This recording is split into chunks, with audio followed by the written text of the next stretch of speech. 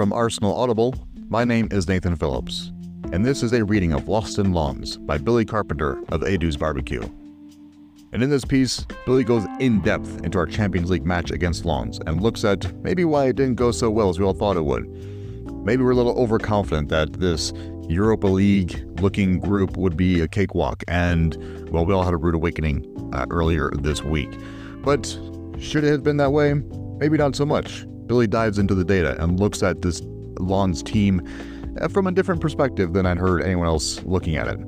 And he also goes back a couple of games over the Bournemouth match and others to kind of see what's been going on with Arsenal recently.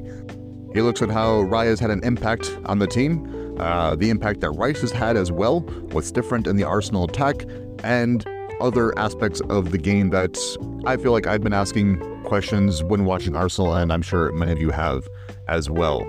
So we're going to take a slightly different approach to this, since Billy is an epic writer, putting out short novels on a near weekly basis.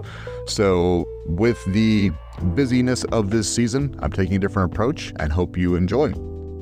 Now let's get grilling. I hadn't caught too much of Lens this year, so before the game, I looked to get reacclimated. I was an admirer of their exploits in the last campaign. They earned their Champions League place by finishing second in Ligue 1, just a point short of PSG.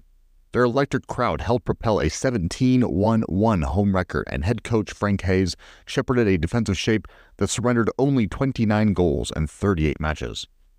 But there's been turnover since then, with Los Openda, 22 goals, moving on to Leipzig, and Seko Fofana off to Al Nassr, joining the squad with Sadio Mane, Aymeric Laporte, Marcelo Brozovic, Otavio, and some guy named Cristiano Ronaldo. The team sought to reload in the form of record signing El Yawahi and former PSG prospect Andy Diouf, but is always going to be a tall order to repeat last season's accomplishments. That assumption has prevailed thus far. Through 7 games, they've gained 7 points, good for 15th in the league. And so, my initial look through their stats wasn't too concerning. While the underlying picture was more affirmative than their ranking would suggest, with a positive differential based on XG and other stuff like that, their numbers elsewhere looked solidly mid-table. But as I dug in more, my eyebrow raised. As a decently high possession side, they spent very little time with the ball near their own goal.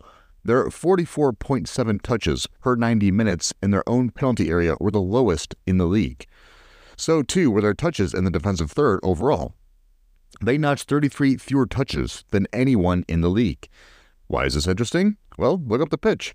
Despite not being a tremendously high-pressing team, here are their ranks in the league. They're second in passes to the final third, second in passes to the penalty area, second in crosses to the penalty area, second in progressive shots, third in shots, and third in key passes. What this means is that they've managed to secure a lot of balls in open play and turn them into incisive attacks with velocity. The direct speed of their attacks averaged under 2 meters per second, the third fastest in France's top flight. They've just been missing their shots. Their 26.3% on-target percentage is the lowest in the league. In so many words, it's a dangerous side. Table be damned. In so many other words, hey, Arsenal! Welcome back to the motherfucking Champions League. There are no easy games. These factors ultimately transpired on Tuesday from Lens. A disciplined but aggressive mid to low block, uproarious crowd support, and incisive advanced passing formed a potent cocktail. The only thing that didn't take place was the whole missing a lot of shots thing. In truth, their semi-pressing 5-4-1 is almost exactly how I'd defend us. Whereas an Everton can be inherently negative, this Lens vibe can turn into a genuine attack with more ease. Doubling wingers, yes, but aggressively jumping the ball in the midfield and actually sending runners forward when the ball is won. A slightly higher block, simply closer to the opponent goal. It was a stellar performance from them. It was led, in my mind at least, by Kevin Danso, the physical, intelligent beast of a center-back who kept Arsenal's attack in check for much of the night and always seemed to have position. So, Billy, Lens are better than their numbers suggest, and much of their stylings reek of the untapped potential, which they managed to tap against Arsenal. Cool, bro. I'd still like us to win. While this all hopefully explains why Arsenal went full strength, again, it's the motherfucking Champions League. This is all dual comfort to a team with the aspirations of winning the big stuff. and who will have to learn to beat teams like Lens to do it. We also can't cry a travel schedule, or fatigue, or injuries, or act like the issues we saw from Arsenal were aberrational. From our watchtower, there is no mistaking a few trends. 1. Arsenal still make mistakes. 2. Arsenal have trouble generating threat when Saka is out, or managing himself. 3. Arsenal aren't reliably creating chances to the level of their ambitions. And 4. Arsenal can struggle to adjust their attacking speed. Mistakes, unreliable chance creation, and difficulty in attacking at different tempos. These are the hallmarks of a disappointing Arsenal night. But it's been a busy, bewildering time since we spoke last, and this isn't the only game we have to discuss. The depth guys put in a great shift at Brentford in the Carabao. The starters looked their best in a 4-0 win against Bournemouth, and my brain still hasn't managed to eject the Havertz song from its hollow depths. And now we've been humbled in the Champions League.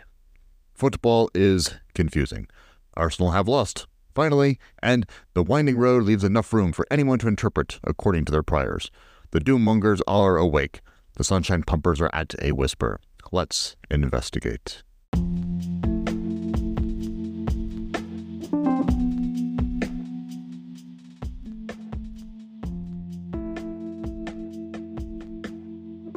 Now I'm going to do something a little unusual this time around, partially due to time constraints. As I'm figuring out how to handle this podcast, this is the first season, and it's a very hectic season with, so far, the Premier League, the Carabao Cup, Champions League.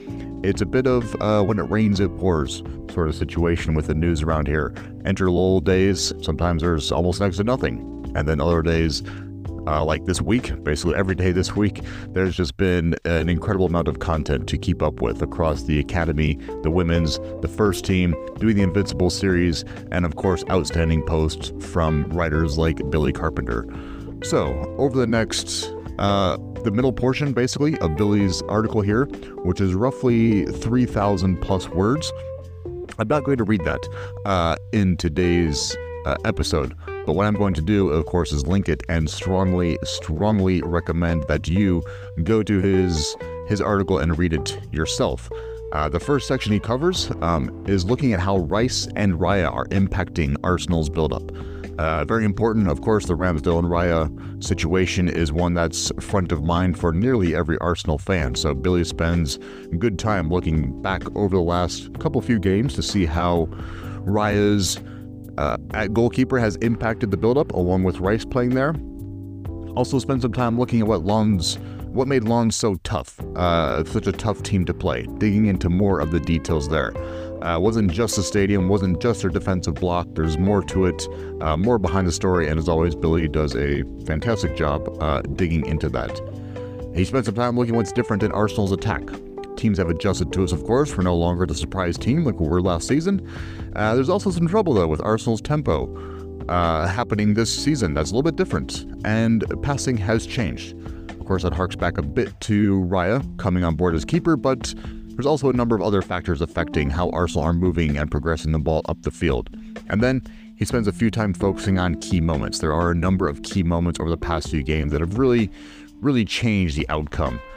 Some positive, some negative, but outstanding work as always from Billy. And now I'm going to finish up with his final thoughts on this game against Lens. And here's one of the primary questions on the mind of any Arsenal supporter. Why so many mistakes? As much as we like to chalk it off to certain players, youth, or inexperience, the truth is harder to dismiss. Jorginho made the clunker against Tottenham, and over the course of the past year, almost everybody has joined in. There's a growing body of research about the psychology of top athletes, and I won't pretend to know most of it. One recent project took years to complete and looks to compile information about the developmental predictors of the world's super elite athletes, called the Great British Medalist Project, a review of current knowledge on the development of the world's best sporting talent. It reviewed and evaluated research on the personality traits of top athletes, concluding that super elite athletes are conscientious, optimistic, hopeful, and perfectionist. I like that, and the last word was an interesting inclusion. Perfectionism often has a cost. Quote, even though sport might encourage perfectionistic thinking, athletes who become preoccupied with perfection may be vulnerable to motivation, well-being, and performance difficulties. This contradiction has been termed the perfectionism paradox by Flett and Hewitt, 2005 and 2014. Now, the healthier form of perfectionism involves striving to master a craft, maintaining high, but reasonable, standards for oneself, and being self-oriented in this pursuit. The less healthy version is called perfectionist concerns, in which the individual becomes more preoccupied with external factors, unrealistically high standards, fear of a negative crowd reaction, too much focus on mistakes, looking for parental approval, and the like. This form is associated with maladaptive patterns of motivation and emotional well-being and unrelated to performance. In short, it can lead to anxiety and burnout. It's a difficult balance to strike, and it's not always one or the other. But if I were to put on my best Arteta costume and Armani zip-up and all that, I'd talk about the maladaptive aspects of perfectionism and how, on the other side, it can be harnessed for good. Above all, I'd hope to guide them towards worrying less about the approval of the crowd and more on the mastery of the craft itself. But then again, I'm a guy on the internet, so listen to my bullshit at your own risk. So let's wrap it up with some final thoughts. First, there was a situation last week where I felt I had enough information to comment. Saka was down, White was begging the physios to come on the pitch, but they never did, and Saka limped around at right back for about 8 minutes. I felt that should have been taken more seriously, and he should have been subbed immediately. Otherwise, I acknowledge the information asymmetry that teams have over fans when it comes to player health. It sure feels like you should indeed play a fuck ton, but rest a bit more. It also doesn't feel like the Champions League is the time to do it. Second thought, when we're continuing to discover every week is that the front five are pretty sensitive to the interlocking dynamics of the other players on the line, and there are rarely like-for-like subs. Trossard, Havertz, Jesus, Odegaard, Saka would have likely worked out once Saka went out. There was enough 1v1 pressure on the wings by Vieira and Trossard, so Jesus tried to compensate by swinging right a lot. It feels like there always needs to be at least one dribbling threat out wide at all times, and some form of combined alchemy. A third thought, I was kind of flabbergasted by Vieira's shorter cameo upon rewatch of the Bournemouth game. Almost every action felt like it could have been an assist. He also drew the foul that led to the White goal. He wasn't as good against Lens, but I couldn't write him off at the right wing either. Whereas, you're in the dishwasher in the midfield, the wing can offer you a better view of the proceedings. Muller and Messi always like camping out there to observe. Fourth, for all our bullshit, it feels like the fans are in general agreement about the approach against Man City. If possible, a right-party double pivot, with Havertz up front and Jesus at right wing, assuming Saka's out. That all sounds good by me. The most interesting choice may be at left back, where Arteta can go for a progressor in Zinchenko, or defender in Kivior or Tomiyasu. If a double pivot is chosen, I'd probably lean toward the latter. Things will change based on injury updates. 3 final thoughts. ESR is making a case for an upcoming league start with every passing week. I like the Saliba-Gabriel duo very much, thank you. And man, those kits were so nice. Elite stuff. I hope you enjoyed. If you did, pass it around. Be good.